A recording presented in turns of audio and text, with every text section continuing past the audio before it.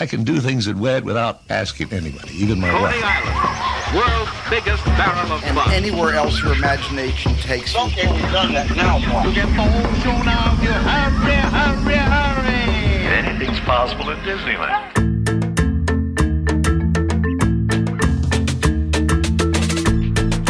Welcome aboard the Themed Attraction Podcast, where we take you for a ride through the wonderful world of theme park design, that is.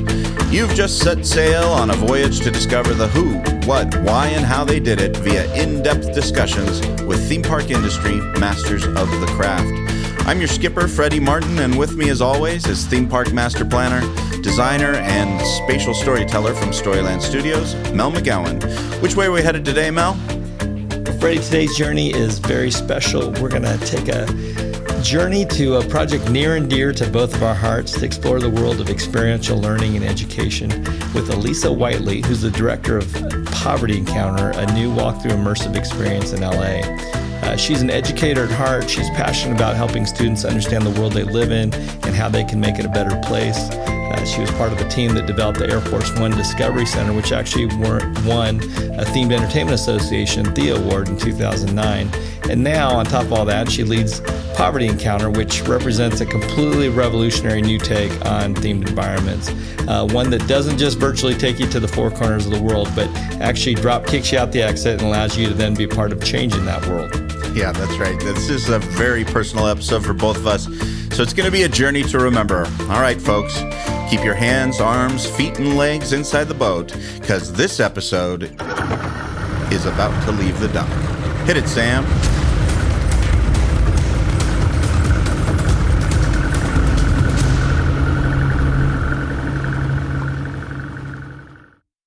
Wow, Mel, here we are. We're talking about a project that really started our relationship. It was right from the beginning of our relationship, the beginning of this thing called like Poverty Encounter. The genesis story of themed attraction. It really is. Yeah. This is how we met, is working on this project together.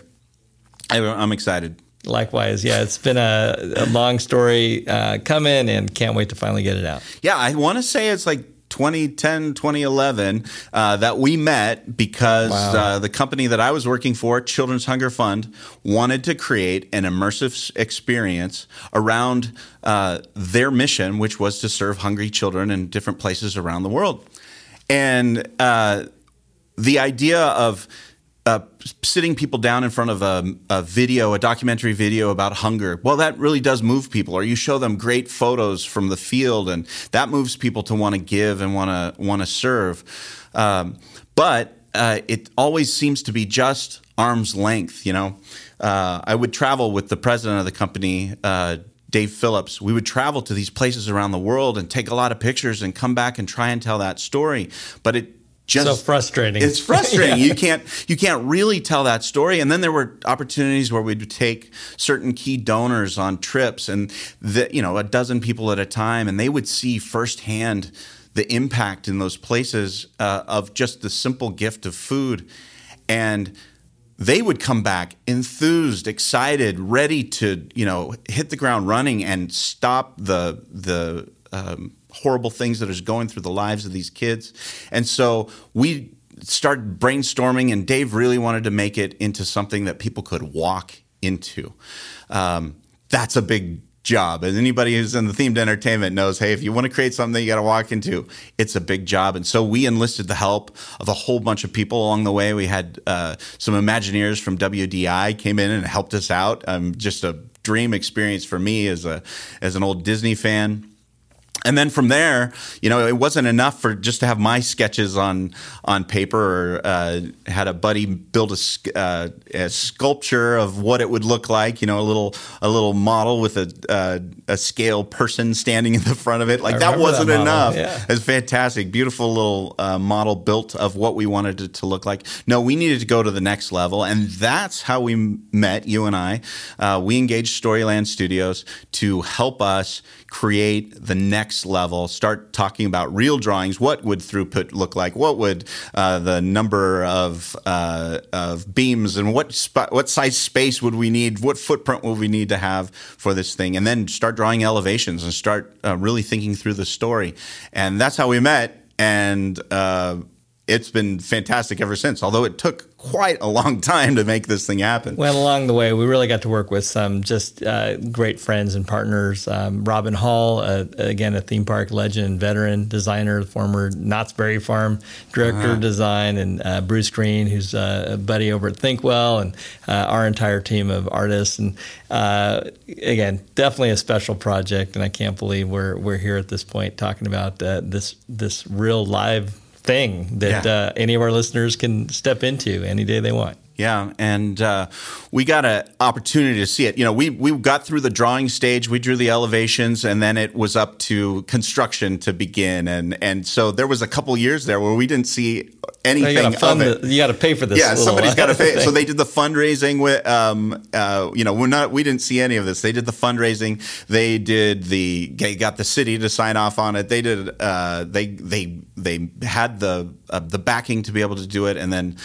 brought in other companies to construct it. It was fantastic. And just the other day, you and I got an opportunity to walk through it, and wow, what a privilege. And what it looks like, and we'll get into this a little bit in the podcast, but essentially you really do get this opportunity to walk into a garbage dump in Guatemala and see the way kids and families living on subsistence living, just digging through the garbage dump to find something they could sell to buy food. I mean, what an impactful thing to walk through and to see.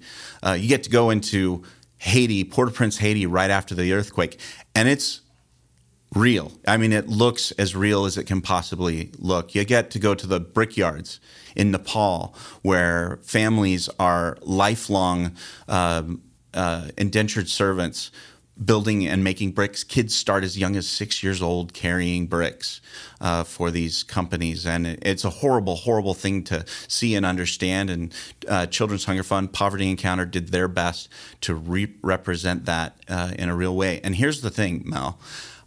I went to Haiti 10 days after that earthquake in 2010.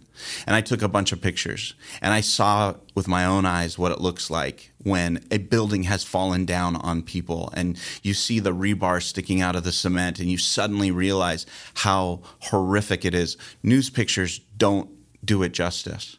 You need to smell the cement and see the rebar and and understand the weight of what really did happen at that place, to really understand the sorrow, the pain, the suffering that people are going through. And so to walk through this experience and see how they recreated it, and how the photographs that I took and the drawings that the Storyland team put together had now culminated into what we could actually walk through and look at. I think it's an amazing, amazing experience, and I hope you felt the same way. It was moving to my very core. It was definitely a definition of transformational, and it's kind of interesting because it's kind of the exact opposite of the architecture of reassurance that John Lynch talks about. But again, all about moving towards life change, world change, and transformation. So it's just an amazing story that I think, digging into my personal story, I really just always resonated with being born in Saigon, Vietnam, getting out right before the fall of Saigon,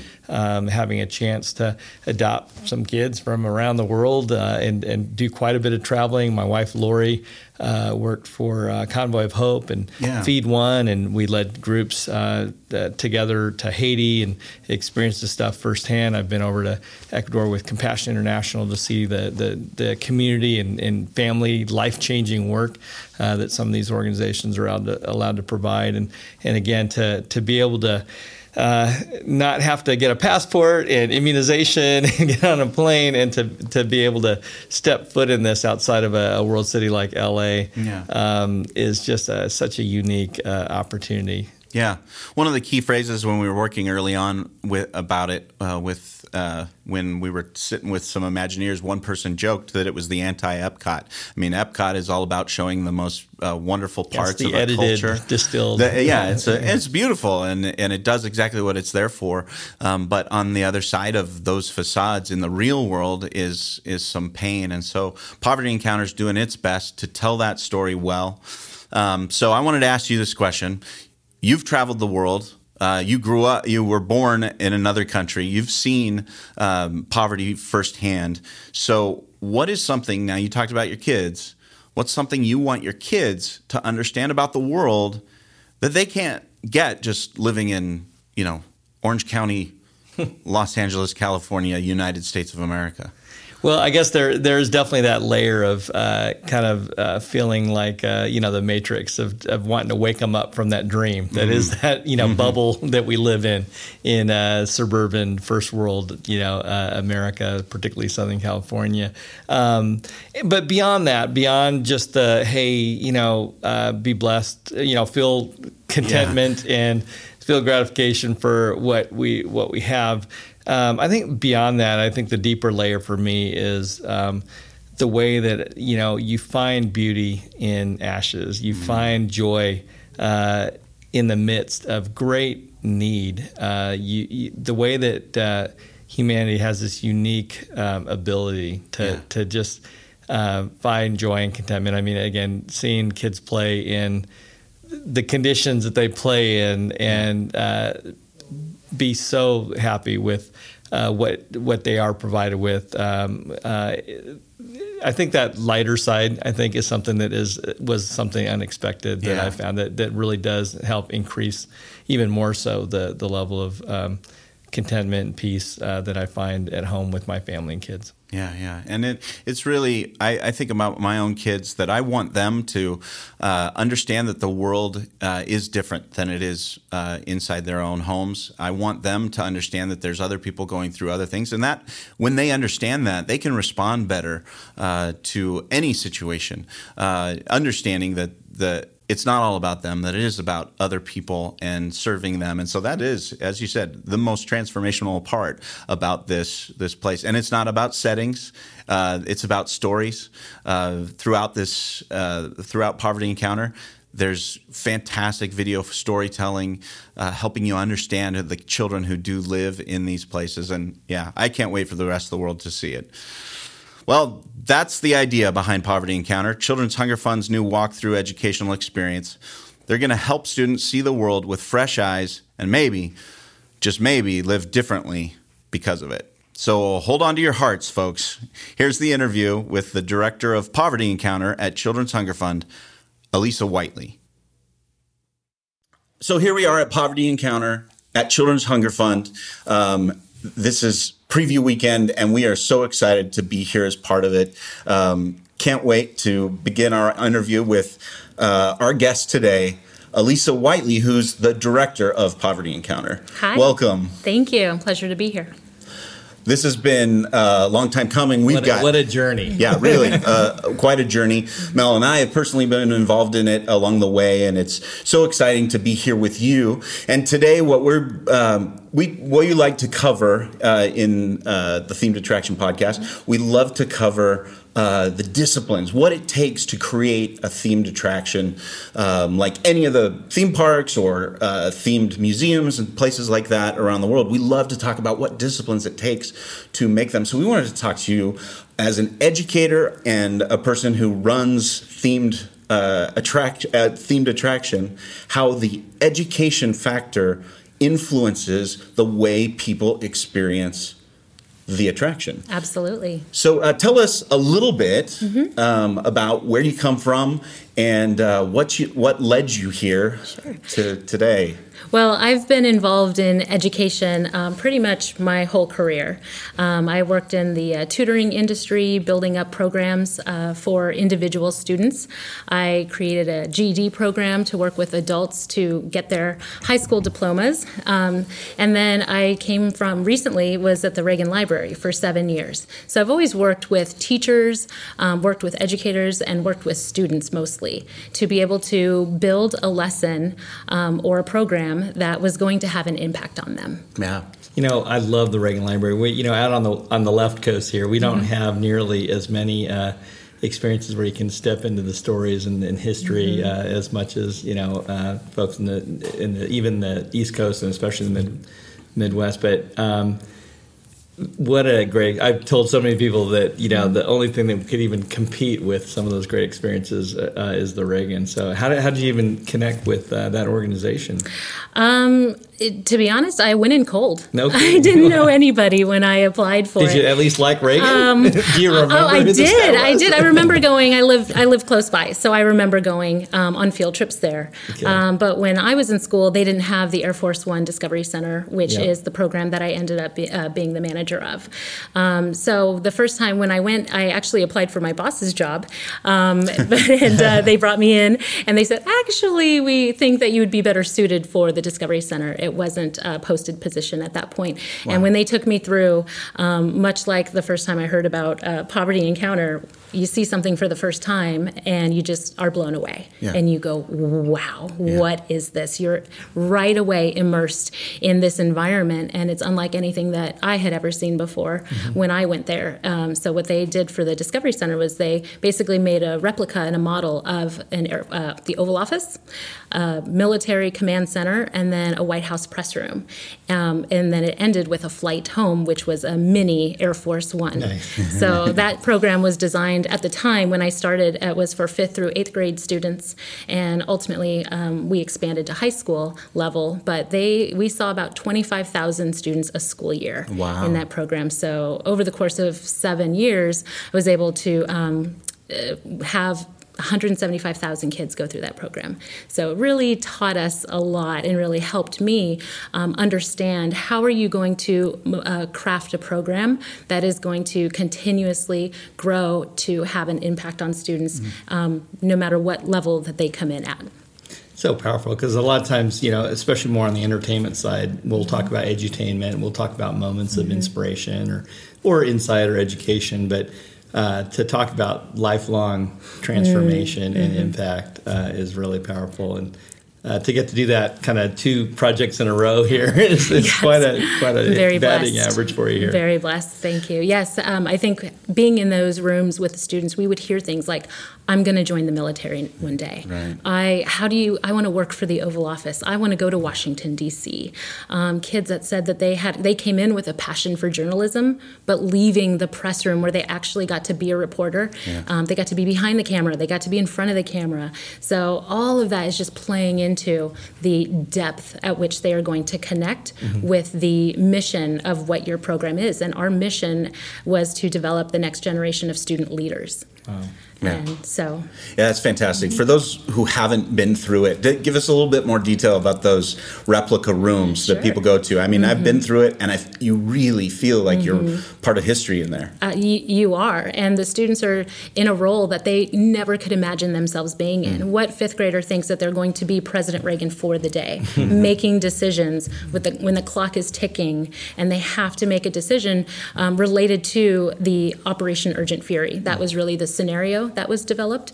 So we developed, to speak to the educational component, developing lessons ahead of time. So pre-curriculum was really important because you can't just pluck students out of their day-to-day classroom, put them in the Oval Office and think they're going to understand what a cabinet does, what members of the cabinet do, or putting them in the military room and having them make decisions which, quote unquote, have to deal with people's lives. Lives are at stake when it's involved with military decisions, and yet they don't know what the branches of our military do. And so even though the program itself, they would be on site, they had the tour of the museum, they had the Discovery Center situation itself, we had a classroom lesson. It was a 4-hour program. But that still, it wasn't going to get them to the level of understanding that we wanted them to walk away with if we didn't do some front loading of information ahead of time. Yeah. So that really helped be able to get them to understand more about what they were doing when we added education ahead of time and worked with teachers to develop curriculum to do that. That's great. And the storyline of that experience culminates in the press room where the decisions that have been made actually change. So from, modern theme parks are trying to put their finger on that special sauce of creating situations where the actions that the guests take has an impact on the way the story is going to go. I mean, I think about places like Knott's, their Ghost Town Alive, and then the way Star Wars Land is supposed to come out, where as soon as you check into your hotel room, you are a character, and that flows through your entire experience there. So how do how did you deal with that as an educator, to deal with a historical situation that has to play out historically, and yet things would change along the way? That's a really great question, because ultimately the decisions that the students would make, it didn't matter to us that they were historically accurate decisions, because so much of the lesson could be done in their critical thinking and how they are going to arrive at a decision. And some of those decisions were in line with history, and sometimes they were not. But the point of it was afterwards that we could debate and deliberate about it. Yeah. And they could, we can say things like, we can't go back and change history, but we can absolutely learn from it. So what would President Reagan have done? Here's what he did do, but what if he would have gone the other way? Yeah. And so those were the lessons and the takeaways that we wanted the students to have. That being said, we wanted to make sure that they left with an accurate historical knowledge of what really happened with Operation Urgent Fury. And so the wrap-up in the press room really spoke to that context. Wow.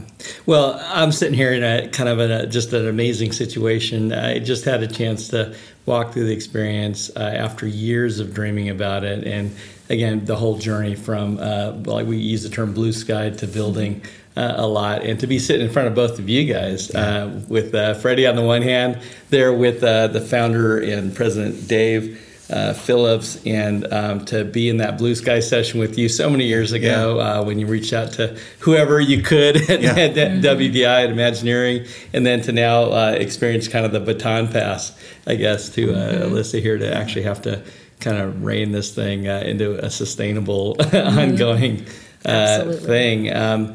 Freddie, you mind just giving a quick kind of, the initial, seed of the idea? Yeah, I remember Dave looking at pictures of his sons after taking them to different places. There's one picture that I remember seeing Justin Phillips. He's just a little kid. Now he's a big guy and he works at Children's Hunger Fund, does all kinds of stuff. But he was this little kid with a food pack on his shoulder in an alleyway in what I believe was a garbage dump in Nicaragua. It might have been Nicaragua. Anyway, nevertheless, Dave came home saying, my kid is so impacted by this. I want other kids to be impacted by this. How can we start? How can we tell that story so other kids can be impacted by that? And he asked me to figure this out. And it's so strange. It's like, how can we figure this out? So we started making drawings, started taking photos, and putting them together, sort of trying to composite, well, what is this place like? And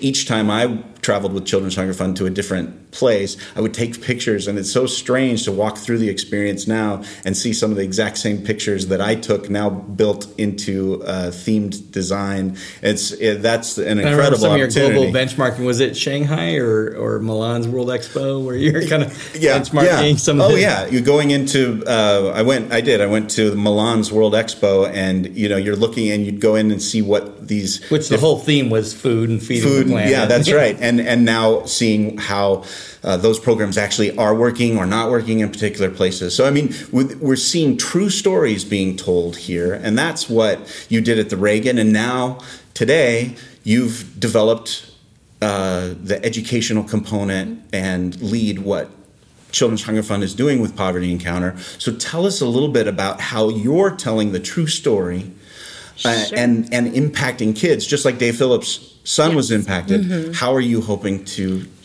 tell that story? First of all, I'm not telling the stories. The stories were already in existence. Children's Hunger Fund being around since 1991, you could imagine the volume of stories of lives that have been impacted by the ministry and serving in all of these countries. So the stories already existed. Yeah. And like Mel mentioned, with the Blue Sky sessions and our team that have been doing this for so long and dreaming about a way for the funding to come in and praying over every little aspect and saying, okay, what if this is going to be a reality one day? So really that reality for me came when I started a year ago and had all of the transcripts that had been, our communications team had sat down with our ministry development team to be able to say, what are the hopes and dreams of these children living in poverty? What are their life likes? What is their life like? What are the unique challenges to them based on all of the areas that we're serving? So really, I think I distinctly remember a time when I had been here for maybe 2 weeks, 3 weeks, and getting those transcripts and looking at them and being in my education mindset and thinking, okay, I can get through this one by noon. I'll finish this one by tomorrow. I'm going to take a first pass and then I'll do some notes. And I just, I opened them up and started reading the first one and couldn't even get through the first page. I remember you telling me that. I was just bawling, sitting at my desk all by myself going, how is this going to be achieved? These are heartbreaking stories. I know we want to bring visitors in and young children. It's the point of impacting the next generation, but these are so the stories of the suffering. I just personally experienced something as we were waiting to go in. There was a couple of ladies that kind of were rushing to get out. Basically, they were volunteers that had volunteered here every week for, I'm not sure how long, but they were pretty regular. But they got about halfway through and they were just so overwhelmed emotionally by the reality of what this all meant and what they had been doing all along, and kind of getting that moment for the first time. And I think that's the thing, when everyone is going to come in at a completely different place of their own personal experience with poverty. And so, we've seen it already. Even before the finished product, pastors come in visiting from Honduras, for example, and they just, in that first room already, they're brought to tears, saying, these are the homes of the families that we serve. I mean, it's this so realistic that it just goes deep within their heart, and it's exactly what they do on a daily basis. Versus, and so you couple that with children coming in who haven't ever experienced anything other than California or even Disneyland, if we want to talk about vacations. Needing to share their Xbox with their sibling. Exactly. So you take those two different types of users, and you know that you're trying to build a user journey that is going to impact both of those cases. So really being able to, again, kind of going back to those transcripts and really just realizing that I need to slow down, I need to pray about it before I even open up any of these documents, and I just need to see where we're going to go from here. And I think in the beginning, that's where I started to realize that we needed to build more than one program, that we needed to take a layered approach to the way in which we were going to share with guests the complexities of poverty and the depth of our ministry. So we actually have been, our teams have been working for the past year, our video team and our communications team and the Poverty Encounter team, to really show how are we going to do a first phase, which we've ultimately come to call the cycle of poverty phase, and a second phase, which is the cycle of hope phase, so that guests can come back and have a different experience the second time, going even deeper into poverty, deeper into scripture, deeper into the stories of the children that we're sharing, with ultimately a goal of actually having a third phase as well. Well, I was always blown away by just even the promise of not just, again, exposing, educating, the idea of transferring people to the four corners of the world and understand the four major causes of poverty, but leaving them with the ability to actually do something to change the world and to actually walk into the room where you have this massive warehouse and they actually have the ability to package food up and do something. But tell me more. I mean, the idea of going even beyond that takes it to a whole other level. Yeah, we don't know what the outcome's going to be. That's just what we're praying for, that God finds a way that for each individual coming through here, that they will realize that there is a way that they can help. And so we make it very tangible for the very first visit, that they can actually go directly into the food pack room and start bagging beans and weighing macaroni and sealing the bags that we have of food, knowing that the next place that food is going to go is to a family directly in need. So they feel right away that they are part of the solution. Beyond that, that's up to God. But we know that they're going to have a response, and that's really our prayer. Sorry, folks. We'll be back with the rest of our interview in just a moment. But first, these words.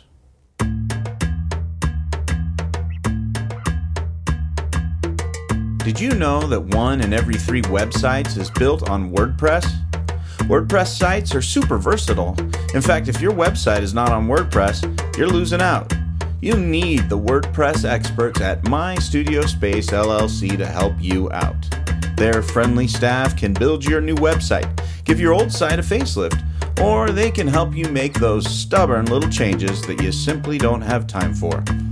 My Studio Space will help you claim your domain, your custom email, and set up your entire site. Visit them on the web at mystudiospace.com or call 407-701-7577 to get started. And here's an outrageous special offer for you, our podcast listeners. Switch your hosting from GoDaddy to My Studio Space, and they'll pay you $100 cash. Just mention Themed Attraction when you call to redeem your offer. That's mystudiospace.com. I remember that being part of conversations when we would talk about, like, what's the answer? What do you want to do at the end? What's the goal? And I remember talking to Dave, and I thought, well, naturally, it's a fundraising organization. You want to raise money. Well, the natural thing is to, make a donation to Children's Hunger Fund. But what he surprised me with was, well, I don't know. I know that one kid might go become a missionary out in some place and open an orphanage. One kid might start a barbershop in his town so that he can help homeless people. I mean, and that was a surprising action, is that it's not about getting donations. It was about changing hearts. Mm-hmm. And they will. Yeah. They will. Those kids will go out and they will do that. They are absolutely, I mean, when you think about the younger generation, high school students and college students, they have the world ahead of them, and they want to change the world. They want to change it for the better. And so being able to put this experience on their heart and really empower them to see what they can do from there is really something that's very exciting for us. We can't wait to see what they're going to do. Yeah. Yeah. Well, one thing I wanted to share without kind of spilling the beans too much and revealing the entire Don't give away experience. secrets. I did think from a concept development, concept design, Blue Sky perspective, just to give people a little taste test of the experience. Some of the original Blue Sky ideas of how we would actually get people into the story. The original thought was, because you guys have had an existing program of having thousands of students and kids and families coming through for years that had come to the facility to volunteer. But we thought, it'd be kind of fun to kind of minimize our expectations on the front end originally, and just walk into a boring kind of safety training video, cheesy, fluorescent, dimly lit room that they think, okay, before you're, going into a warehouse, here's your basic safety training video. And then to surprise them a little bit with a simulated, earthquake and how the walls come down. And this was not too many years after the Haiti earthquake. So the idea that you'd be standing in the aftermath of the Haiti earthquake. But Freddie, I thought it'd be interesting for you to share kind of the functional throughput, as well as creative reasons for needing to kung fu pivot on that original direction. Yeah. So as we were talking about how one of the issues was we knew that this was a small area of space. You might recall this. I'm telling you this as though you don't know. There were small numbers of people who could come through. And I remember you and I, we sat down. I was like, how many kids can you get through? And then how many chaperones do you need with them? And we were really struggling with this. I think a lot of people just don't understand how much industrial engineering and throughput, kind of comes into these types of experiences. And that's why I'm so glad you're in charge of it, because it's like that was so exciting to hear that story early on. And you impressed upon Children's Hunger Fund that, hey, your kids need longer time in each of these spaces. So that forced us to, instead of designing a one room where everybody goes through all at once, into splitting people up. And so now you had to get them to a hub. From kind of a linear loop to kind of a hub and spoke. Yeah, to a hub and spoke, which is a fantastic thing. I don't want to give it away, so I'm not going to. People have to come and see how you get to the hub, but it's a fantastic, beautiful trick. And so now, would you speak to the idea of bringing people into, transporting them into these areas, and what's the importance of taking them nearly physically to these places? Yeah, I think that's another part of the program design that when I sat down with our ministry development team, I really had them map out for me what they're the ones with the experience. They have been there. I had not. So when you are in a dump, let's look at all of the senses. What do you want our guests to see? Because what do you see when you're there? What do you want them to feel with their heart? What do you want them to smell? Yeah. What do you want them to say? What do you want them to think? So all of these different ways, what do you want them to hear? So in having them be able to do that for an adult visitor and a child visitor, for the dump, for the disaster, for the brickyard, for each of the rooms, it really allowed us to be able to go, okay, well, they need to hear the sound of trucks roaring. They need to hear the sound of children laughing, because kids are kids. And even though they're living in a dump, they're going to be playing. So all of those allowed us to be able to say, okay, well, that could be accomplished through sound design. And what they see, okay, these are what we need to focus on for our video team, for when they go and they capture the real footage. So being able to look at all the different senses and put that all together is really how you're going to immerse them in an environment. And just in the experience of being at a place like the Reagan Library with all of the visitors that we get, flow is huge. Flow, traffic and flow and number of guests. And so being able to have that experience to speak into this was incredibly helpful as well. Timing, how long, how are you going to take them through an experience that's going to just continuously get deeper and more involved and more shocking, but then also realizing that you can't just depress people. Right. You can't take them on this really long journey where they're feeling saddened and their heart is heavy, and it just continues and goes on and on and on, because people are just going to check out. Yeah. Emotionally, they're going to check out, and then you're not achieving anything at that point. So really, our team was very intentional about the way that how are we going to weave hope throughout, and little nuggets in the beginning, but then that it would build and build and build upon. Yeah. And the final room, I love that the final room is the hope room. Yeah, and that's really what it's all about. You guys leading straight to hope. You mentioned some of the tools of the trade in the toolbox, I guess, in terms of designing for all the senses. But it really struck me, being in, for example, the sewers, and feeling the temperature difference, the humidity combined with the sounds, and wow, just what an impact. Yeah. Now, before we let you go, we should wrap up. But before we let you go, I want you to tell us how we saw some of the videos, and we saw some of the children in these videos, and it wasn't enough to hire actors for you. You were going to film in a real garbage dump in Guatemala, where people really do live. Can you tell me a little bit about what it was to tell the story of real kids, using those real kids as part of the story? Yeah, so that was crucial. I just think that that was a mission critical element that we needed to portray real families and real children. That being said, when I came on, I came to understand and have a deeper appreciation, which I didn't know in the beginning, of how our Mercy networks serving in those countries, how those families are really protected as well. We didn't ever want to make it seem like we were exploiting them for our own benefit or our own use. Yeah. So all of the children that are portrayed in each of the rooms are real children living in those situations, as you mentioned, living in a dump. But the stories that they are telling are from our Mercy network. So we kind of coupled those together to be able to authentically portray the lives of the children living in those situations. Wow.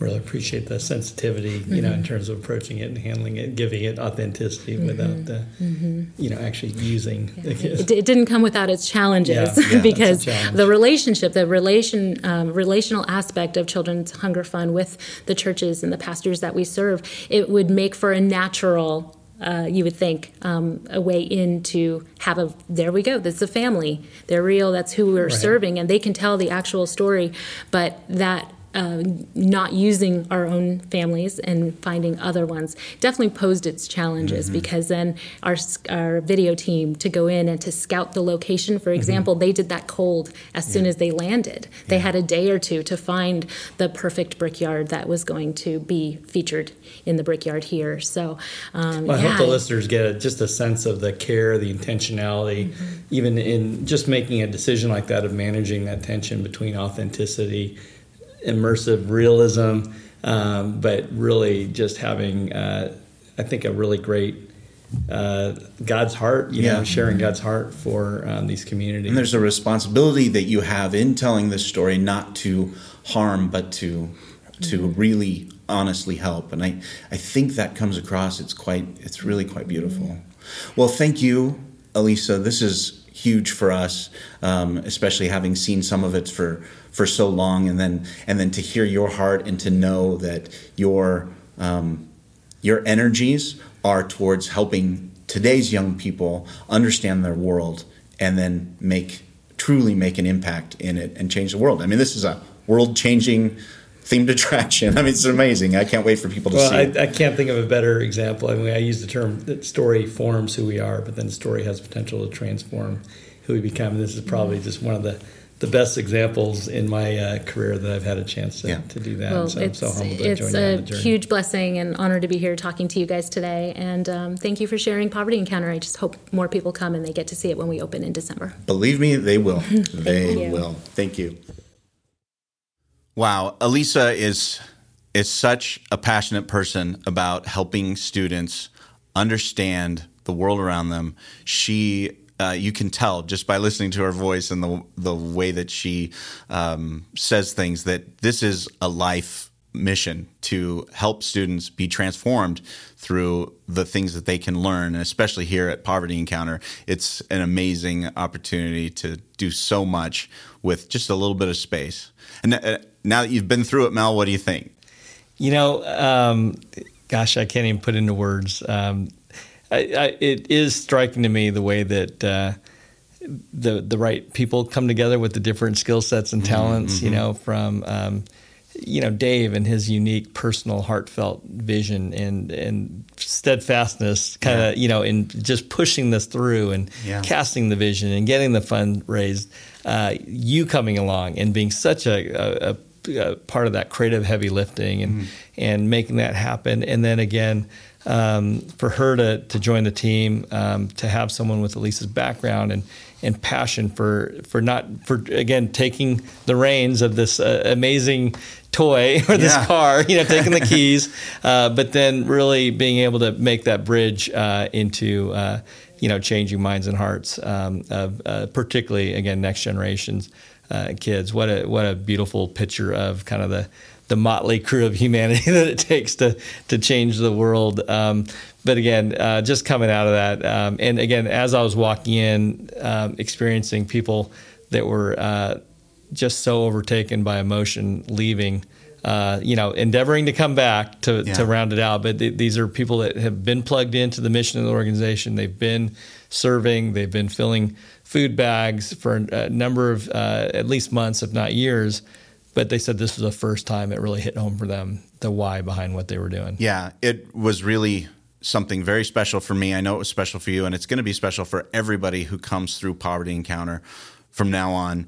I just want to thank the folks at Children's Hunger Fund. This is an amazing thing for them to have accomplished, and most especially, I want to thank Dave, president of Children's Hunger Fund, for his faith in this project, making it come through to where it is. I mean, he was really the Walt Disney of the project. His friendship to me is just invaluable. And so, and really, amazingly, this is my first theme park, themed entertainment project that I've ever worked on. And so it's super personal and very special. And I can't thank him enough for giving me the opportunity to serve alongside him in that whole process. Just super, can't say it enough. So anyway, Poverty Encounter opens Poverty Encounter opens December 8th in 2018. If you're listening to this before that, hey, come to the premiere, the opening. But if you whenever you listen, I want you to get tickets. You need to go to get tickets. So go to povertyencounter.org right now to get tickets. I'm anticipating, knowing Children's Hunger Fund the way I do, this is going to sell out to July before you even know it. I mean, get to their site, get your tickets, and come see Poverty Encounter when it opens December 8th. Well, we've just passed Under the Falls, Mel, so we're just a few clicks from home. Better head back to the dock. Until next time, thanks, folks. The Themed Attraction Podcast is hosted by Freddie Martin and Mel McGowan. Take a minute to leave us a review on iTunes Podcasts and share the show with your friends. Our guest was the director of Poverty Encounter, Elisa Whiteley. Follow her work at Poverty Encounter on Instagram, at CHF Poverty on Twitter, or find them on Facebook. Then schedule your life-changing visit at povertyencounter.org. Get access to more stories and interviews at themedattraction.com, the world's most comprehensive site on theme park and themed attraction design. Connect with Mel by email via mel@storylandstudios.com or follow him on Twitter at Mel McGowan and Instagram at Visioneer. You can find me at freddymartin.net and follow my adventures at Skipper Freddy on Instagram and Twitter. Our theme music was composed by Rob Watson. Other music provided by The Lost Dogs. This episode was designed and produced by the one and only Dr. Barry Hill. Find him at barryrhill.com. You know, Mel, Barry's a great singer. He once asked if he could sing a solo here on the show. I said, sure. So low we can't hear you. Thanks for listening, folks.